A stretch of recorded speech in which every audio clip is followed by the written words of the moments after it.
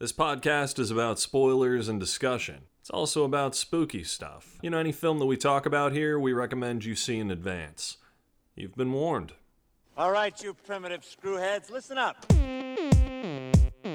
an excellent day for an exorcism. There is no shortage of monsters to haunt our dreams. You got red on you. They're coming to get you, Barbara. Alive! It's alive! Groovy.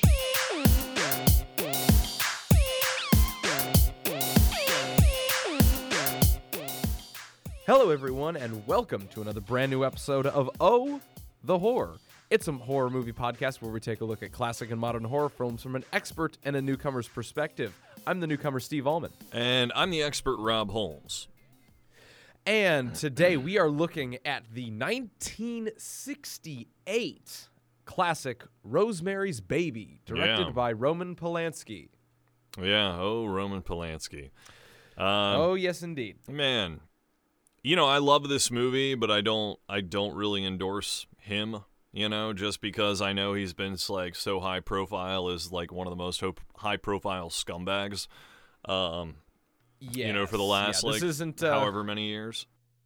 Yeah, and I'd come out in front and say that, you know, while we'll be looking at and critiquing this movie, we won't be endorsing Roman Polanski as, you know, a person or a acknowledgement of his, you know, it's the past same way, and I think this is the way with a lot of other directors as well. He's not the only one, but I'm not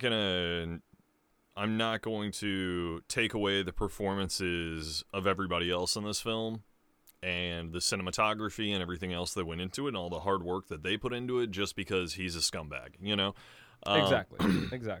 And the fact that, you know, we're talking about an Academy Award winning film, by the way, where Ruth Gordon won Best Supporting Actress, not only an Academy Award, but a Golden Globe as well for Minnie Castevet. Because she's awesome, dude. She's so good in this. It's an incredible turn from an incredible film, but it's good to know that you know, when we come out in front of a movie like this, you know, some people may be, you know, like not wanting to watch a movie like this because of the person that's, you know, most tied to it for certain reasons. Well, and the subject matter is kind of creepy too. Like, you have a creepy guy and creepy subject matter, which we're going to delve into for a bit. Plus, we're talking 1968. It's been about 50 years. Well, 50 years since we were recording this. It's, you know, 2018 right now. This film is way ahead of its time. It pushes the limits of what could really be put on mainstream film in the late 60s.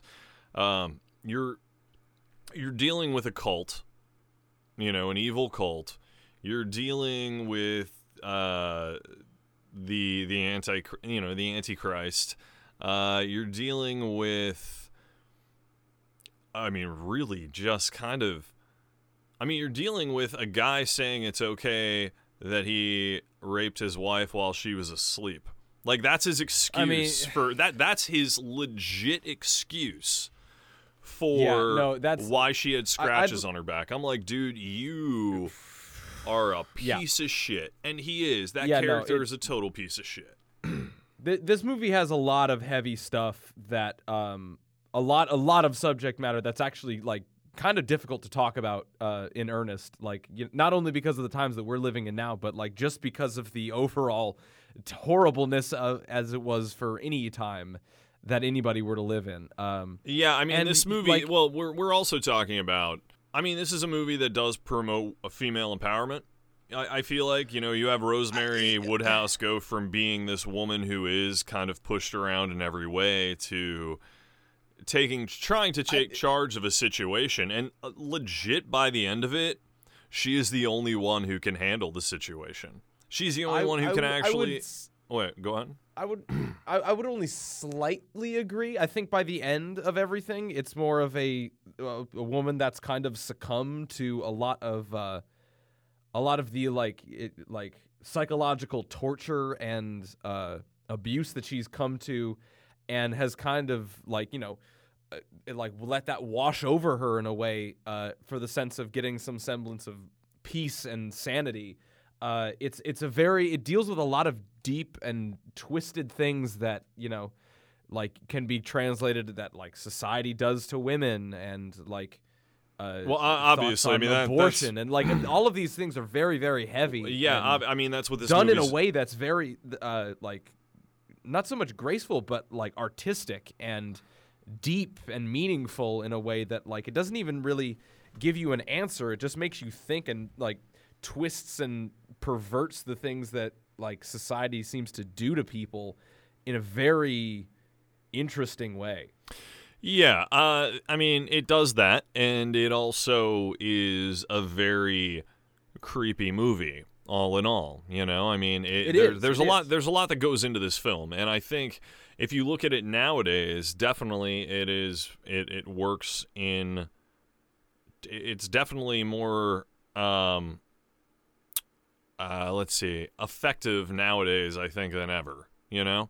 It's a very effective movie with the points that it's trying to get across throughout. There are, you know, even the moment where Rosemary cuts her hair and her husband and everyone else tells her that they hate it. They hate the way it looks. And they just call it out throughout the film. And some of it is extremely brutal. And you see her take it for so long. And there's that moment where she's finally just like, I'm not going to take this anymore. And granted, it is a little short-lived as far as that empowerment goes. I still think that by the end, when she is the only one who can get the baby to calm, and you know, it takes that mother's love and that mother's touch. She got the baby, maybe not the one she wanted, but it's hers. And there's this weird, morbid thing in the end of that. But at the same time, when you look at this film overall, man, some of the douchiest people that could ever exist in film. Like her husband is the epitome. I mean, John Cassavetes, he's great in this. It's a great performance. A great performance is all around. Like, absolutely amazing I think, performance. Getting back to like basics of like, you know, like the structural parts of this movie. I think actors, across the board are kind of like a 10 out of 10 here. I don't think there's a single performance, like even in the small bit roles that come across in this movie, like they're nuanced, they're punchy, they're animated, but not too over the top. Like it only gets more and more over the top as Rosemary's like sanity kind of like starts to diminish. Well, I feel like they're doing that to her throughout. All that crap that they're having her drink, all that stuff that they're doing, they say is helping. I guess because of the weird baby that she's going to be having. But then when she stops doing that crap, all of a sudden she starts feeling better.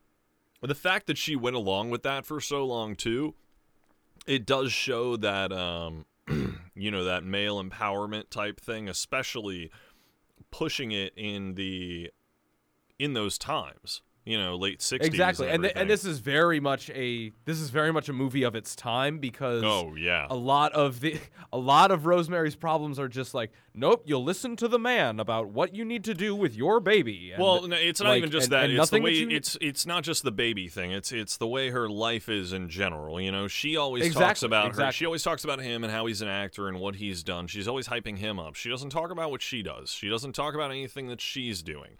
She is his trophy wife in that way. That's almost in the way that it seems. She's the one who has to be supporting him all the time. And he does. He treats her like garbage this entire film. He says he's going to be around. He's never around.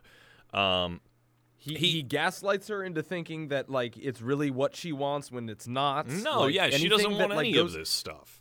Yeah. And every time that he's just trying to coerce her into doing something that either she doesn't want or thinks is best for her.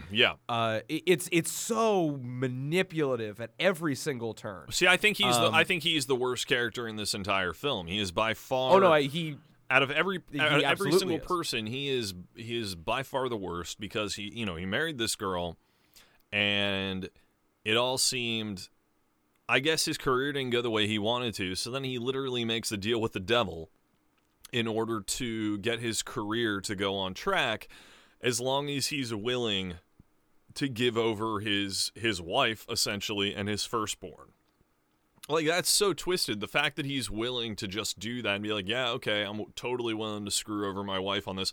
And then you realize he's just a scumbag. He's always been a scumbag. Nothing about him is good at all. He's just a piece of shit that she fell in love with because he acted in a few things, and that impressed her. Right, and I see a lot of this movie as just really an indictment about, like, a lot of the social norms of, the late and mid-'60s. Like, it really takes to like, it shows kind of like in a horrific way a lot of the things that, like, women had to put up with and had to, like, were forced to believe about, like, because, like, society's just like, okay, like, you listen to your husband, make sure that it's this way, and, like, you can only be like this, and, like, this isn't what a lady is supposed to do, and stuff like that. And it's really laid out in a lot of gruesome ways how bad that gets.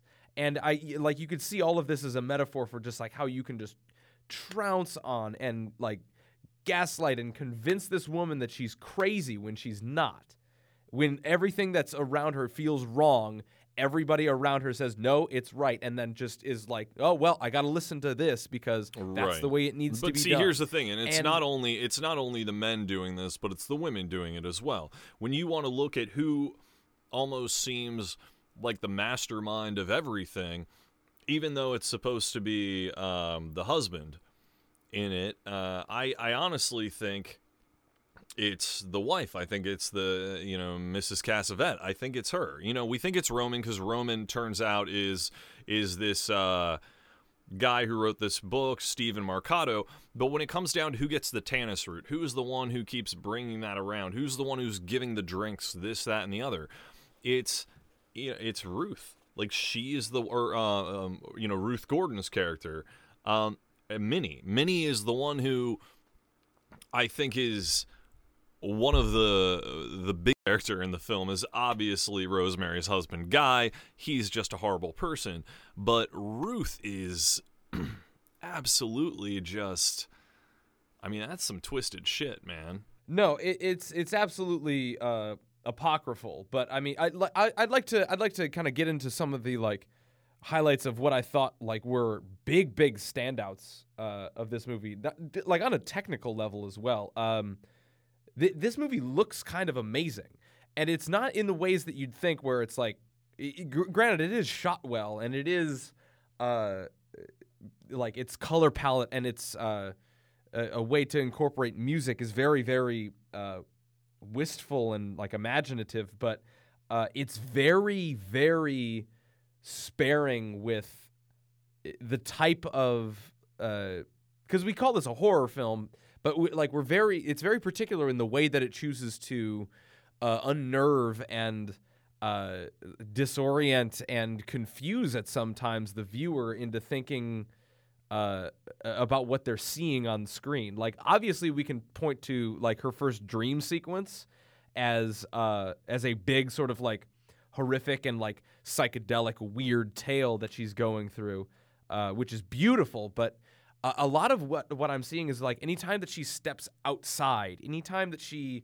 walks across the street or goes to the doctor or is in, like, that telephone booth, everything feels otherworldly. I know that we're seeing, like a New York City street or, a phone booth or, like, a car picking somebody up, but it's always shot in a way that feels so claustrophobic and unnerving because of how close that she is, and her when her psyche is kind of being pushed just a little bit, like when she's on the phone talking, like, trying which to find is played by Charles Grodin, and that by the one way. person, Dr. Hill, is Charles Grodin, who is great, the dad from Beethoven, also Grodin. The dad from Clifford.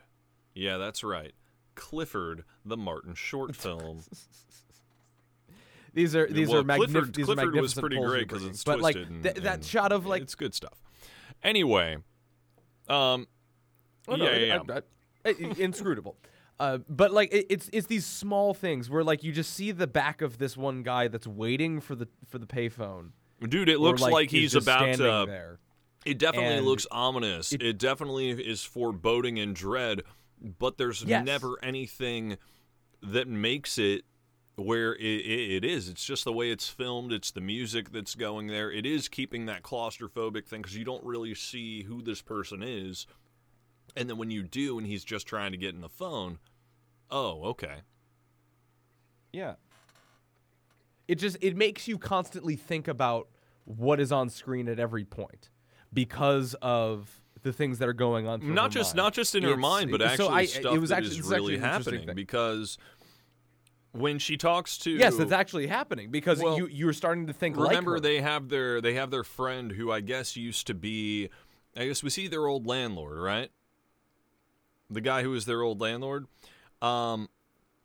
Basically, when she talks to him about what's going on and says that, you know, she's taken this Tannis route and has lost all this weight and everything in the first couple months of the pregnancy, and he's concerned, then all of a sudden, you know, once this information goes around, we find out that it's Stephen Mercado and whatever, he ends up getting sick and goes into a coma. You know, like then all of a sudden, and then later we find eventually dies. And we're like, what? So anybody who gets near her ends up and finds this stuff out, or if she brings anybody in on it, they will find out, they will make sure they're dead. She doesn't know who's in on it. So it is this feeling of paranoia where if she leaves, she doesn't know who's following her or what's going on at any time. So there is that feeling of claustrophobia or agoraphobia, really, as she's just trying to what she needs, like to that final thing. She will do anything in order to protect her baby at this point. And it's more and more and more apparent just how ahead of its time this movie was. Because you look at a lot of the things that came out even around this year or even previous, like Hitchcock was only the only one close to doing stuff like this at this time.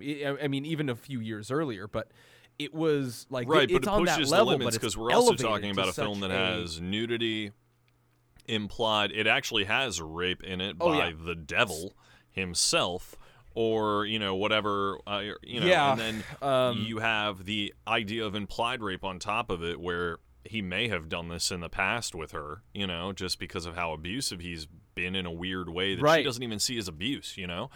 And that, And that's the messed up thing where I'm like, oh my God, they didn't even think about that. You know, it was something that probably was thought about in the time, but we're also talking about the way she was living, her own personal bubble, because we are talking in the 60s, the women's revolution in the late 60s, early 70s, right?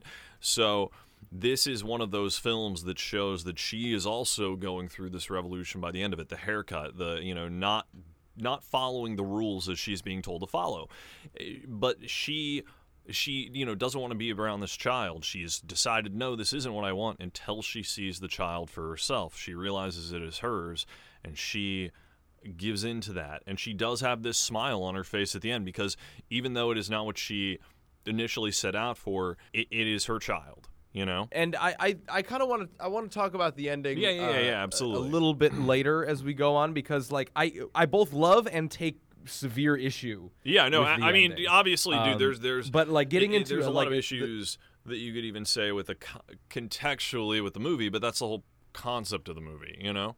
Right, and it's more so how I just choose to see it at the time of its first viewing. But I think the sort of the way that this movie kind of dovetails near the end, once the baby's born and it's gone like almost what seems like 2-3 weeks of her just bedridden, like not able to see the baby, like just in a sort of delirium, figuring out what she can do, where her son is, you know, who's taking care of him. It's a very unnerving thing where, like, as she's like hiding the pills in the little slit in the brick, and like these little tiny details that they're like, okay, great, she's gonna get out, because you know, like by this point she is now like absolutely, and then you don't know exactly what's gonna kind of just shackled to where she is as a mother.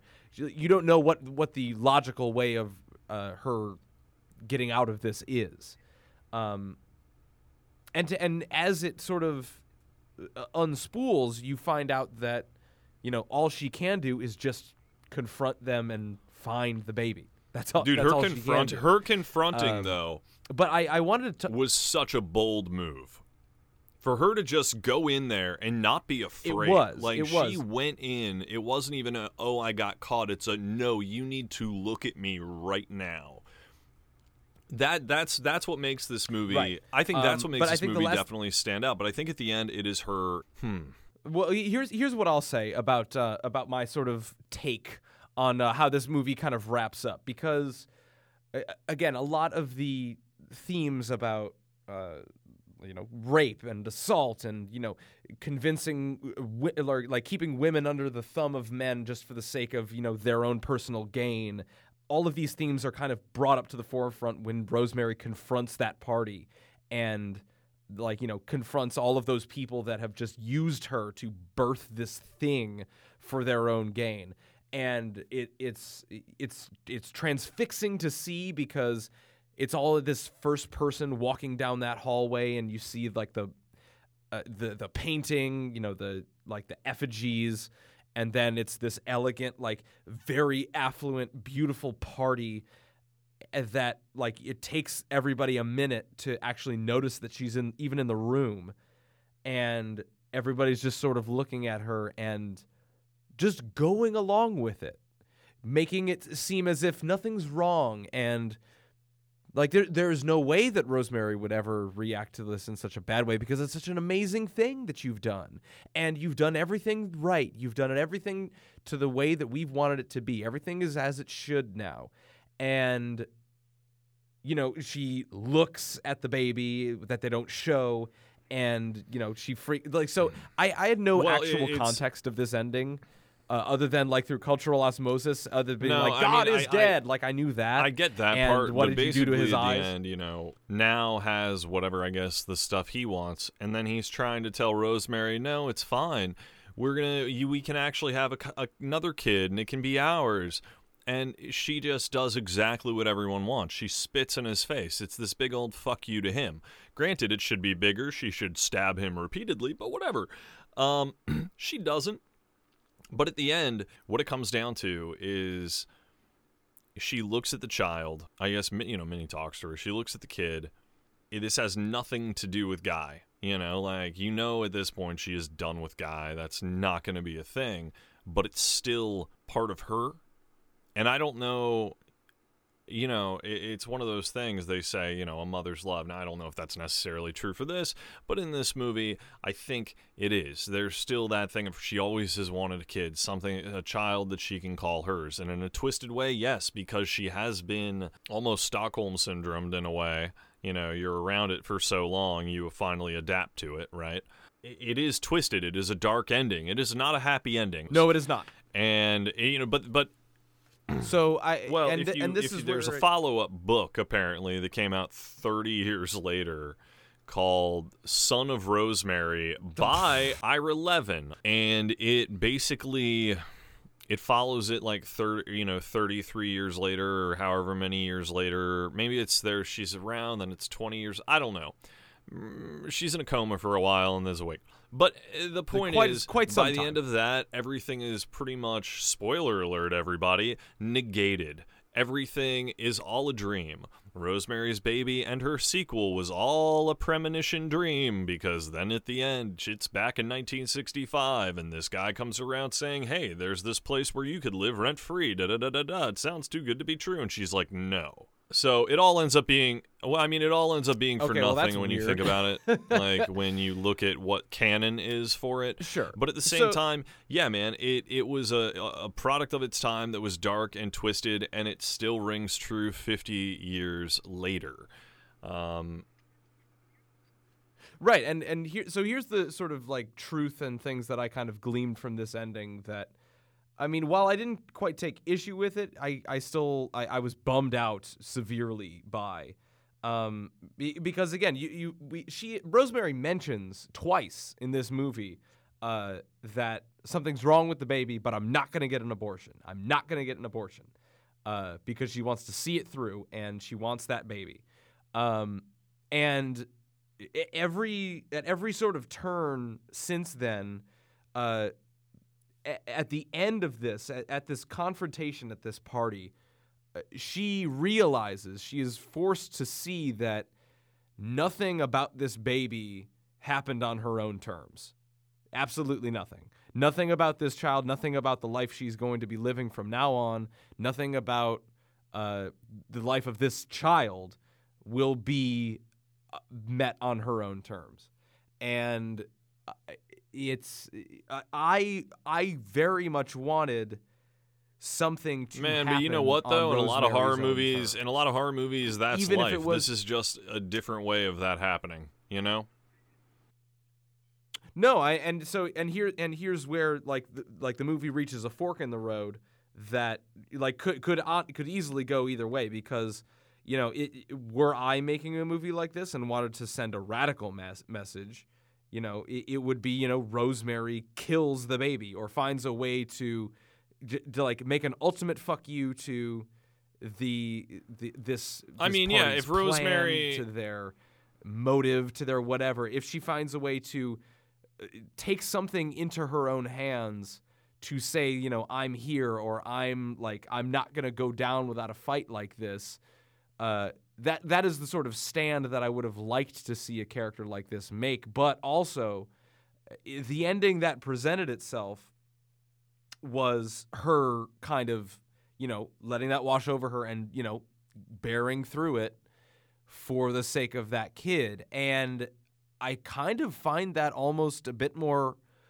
I guess, appropriate for the time, because, a lot of parents, a lot of women kind of did that because they didn't want to get abortions, or they didn't want to go through alternate ways of living their lives for the sake of, not having a child, or doing something they weren't ready for, or something that happened on their own terms. It's a very complex metaphor and a very complex ending to interpret. I just wish that I could have seen something a bit more defined. But at the same time, granted, she could say, maybe if I'm there to help raise the child, I can help turn the path a different way. Think of stuff like that as well. There's more to it than just this basic stuff that goes into it of kill it or not kill it, and they did make a TV film sequel called Look What's Happened to Rosemary's Baby, starring Patty Duke as Rosemary. Can you see my flat Yeah. unchanged The year was 1976, and Ruth Gordon reprised her role as Minnie Castevet. And it says it introduced an adult Andrew/Adrian, because I guess he's Andrew now, attempting to earn his place as the Antichrist. And apparently it was disliked by everyone. So, hey. And then they remade it in 2014 with Zoe Saldana for that TV miniseries. And I heard that was a movie that exists.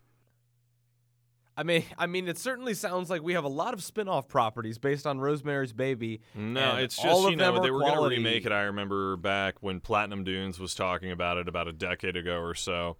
And I'm glad. That was a lot of projects. They were going to remake everything. Anything that was a popular horror film, they were going to do a remake for, and I guess make it all super gritty or whatever. So I'm glad they didn't do that. Right. Well, this was certainly the It one. This certainly was the It one of the year, or certainly of a time, because it garnered many awards and much critical acclaim. It's one of those films that it's going to be shocking for what it is, and it should be shocking. That's why people still talk about it today. That's why it's a film that 50 years later we can look at and be like, damn, this movie is still really messed up. It's really twisted. Is it a little underrated now, mainly due to, Roman Polanski and all that? Yeah, I think so. I think obviously people need to look beyond that, and they need to look at this film and be like, wow, this is a really twisted piece of filmmaking that speaks on so many levels. It is. I would recommend this. For the historical value alone, it's groundbreaking in many ways. It's not a gore fest. Don't go in thinking it's going to be a gore fest. Don't go in thinking that you're going to have a splatter horror film. This is not that movie. This is a slow burn. I think there was like only one moment when like that girl jumped out of the window and like you just see like her body with that Prismacolor that Prismacolor paint blood, and that's kind of how it looked. They did that in a lot of films back then. Yeah, exactly. Look at Argento's early films, Prismacolor blood everywhere. Sure. I mean, it's right. It's pure red, is what it is. This is one of those films that it's the epitome of you're in it till the end. It's that end part that really just drives it home. But it's a film that's about paranoia. It's a film that's about deceit and everything. You're going into a very slow burn film. It very much is, because a lot of that time is spent laying a groundwork for like the not so much the psychosis, but like the sort of the beating down of a woman's will. It's of a woman's psyche, that's of a woman's like. I get that like. In any way that you put it, it's beating down of anybody's psyche and anybody who's going through this. Like. Right. No, it is. But it's very much like a mother's will and psyche being beat down for the course of an hour and a half, and then she tries to reclaim that, and it's as best she can.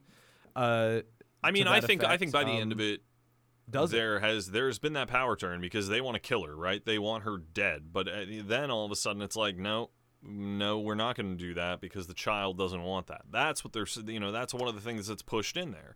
And that is a very important factor. She, in essence, can get a lot of that power going because she is the mother of the child, and that is another way to keep her alive, manipulation in order for the long game. I mean, it's a weird way to go about it, but that's an interesting take. I never really saw Rosemary as having any bit of power come the ending of that movie. I think it's more of they played a power move on her where it's like, hey, like, listen, why don't you be a mother to him, or else can leave or I think we'll there's kill that you. to it as well, but I think she's smarter than that, and there's a lot of stuff that she starts fighting against and turning against after a while. She's not complicit with this the entire time in the way that they thought she would be. Even when she was awake during what was going on, because she didn't drink all of her drink, you know what I mean? Like eat all of her, or she didn't eat all of the. It wasn't her drink. It was the trifle thing, because she said it tasted chalky. She knew there was something wrong. Like. Rosemary's a lot smarter than most other people in this, than most people will actually give her credit for in this, and I think that she was put into a situation that is pretty much an impossible situation, and given the impossible situation, she survives this film. That is rare, man. That is a hard thing to do in horror, right. And for her to do that, and in essence, she is now in a power position of being the mother of the Antichrist. Can she turn that into something to work for her, to get that revenge that she wants, to, smite her husband and have him just have his life just torn apart for what he's done to her?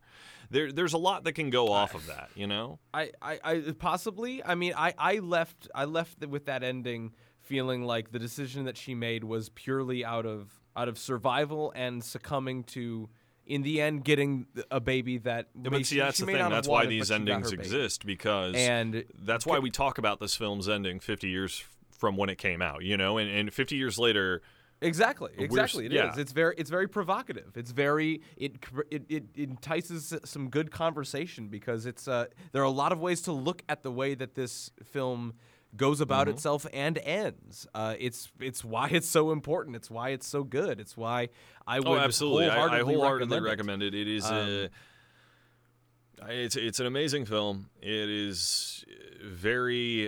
is twisted subject matter. It is definitely stuff that, I watched it this time thinking to myself, wait, what year was this again? And I had to keep thinking, okay, this is 1968. And I remember the censors being. It feels blisteringly ahead of its time. The censors used to be so all over these types of films. You know, it's like, what could you get away with? What couldn't you? And this was the time where things really started to change. And this was also a time when, you know, horror films are now winning Academy Awards. You know, this is, and they call Rosemary's Baby more of a drama mystery, I guess, because they don't want to call it horror. But like, come on, man, it is legit a horror film. When you start calling into the Antichrist and a satanic cult and causing people to go blind and then murdering other people and stuff, yeah, you know what? I'm gonna definitely say a horror film. And it's a damn good one at that. Well, I think that is going to wrap us up for this week. Why don't you tell us where we can be found on the internet, you can find us at ohthehorrorcast.com. That's our website. We're on Facebook at Oh the Horrorcast. You know, you can find us on Twitter, Instagram, all that stuff. Pretty much at Oh the Horrorcast, or you know, on any of our Twitter handles and whatever. You can find us. We exist. And then across platform. Oh the Horrorcast. For next week, we are going to be taking a look at Bird Box to see. Dude, everybody is talking about this movie. Of 2019, but the it's first still 2018 meme when sensation of 2019. the meme sensation's going on. Oh, it's boy. 2019 when this is going to be out. Maybe this Don't is something people will still be talking about. We did find out that it was watched by 45 million accounts, which is, you know what? They don't really even know fully what those numbers mean yet. That's a lie. We all know that there are only 22 Netflix accounts, and everybody shares that password. It's true, and they all watch A Christmas Prince apparently because they all did that like 2 years ago, which is horrible. But with this, you know, Bird Box sounds interesting. I've heard it's The Happening, but you got to cover your eyes. So. But people seem to like it. I guess. I don't know a thing about it. I literally only know memes. I'm trying to piece together the actual plot of this movie based on memes. The premise is profound. Like one day all of a sudden people see some stuff that I guess are invisible and it causes them to kill themselves. So everyone needs to cover their eyes or they'll kill themselves. Right. It's like The Happening, except cover your eyes. You know, you're right. Right. And I don't know exactly. Cover your eyes. It's right. a quiet place, but with your eyes. The combo that they're going for with it. It's interesting to see another film like Quiet Place come out within that same year. You know what I mean? I can't wait for a movie where if you smell them, you know that's going to be something like that. You know that someone's going to Asylum will be like swamp bog. If you smell it, it will kill you. Okay, cool, whatever, man. You know, Trauma might make that. Oh, man. I feel like Trauma could do that. Trauma would probably just be like, dude, already in production. Green lit. But we're ready. Yeah, man, we'll see how this film is. Some people seem to like it. I don't know. This is... we don't know. This could work out. This could not. So, yeah, that's going to do it this week for us on Oh the Horror. Right. You know, as usual, you can find us on any of your social media platforms, and you can find us anywhere you download your podcasts. But until next time, I've been Rob Holmes. And I'm Steve Allman. Thanks, guys. We'll talk to you next week. Look at me, Damien. It's all for you. Now, it is time to keep your appointment with the Wicker Man.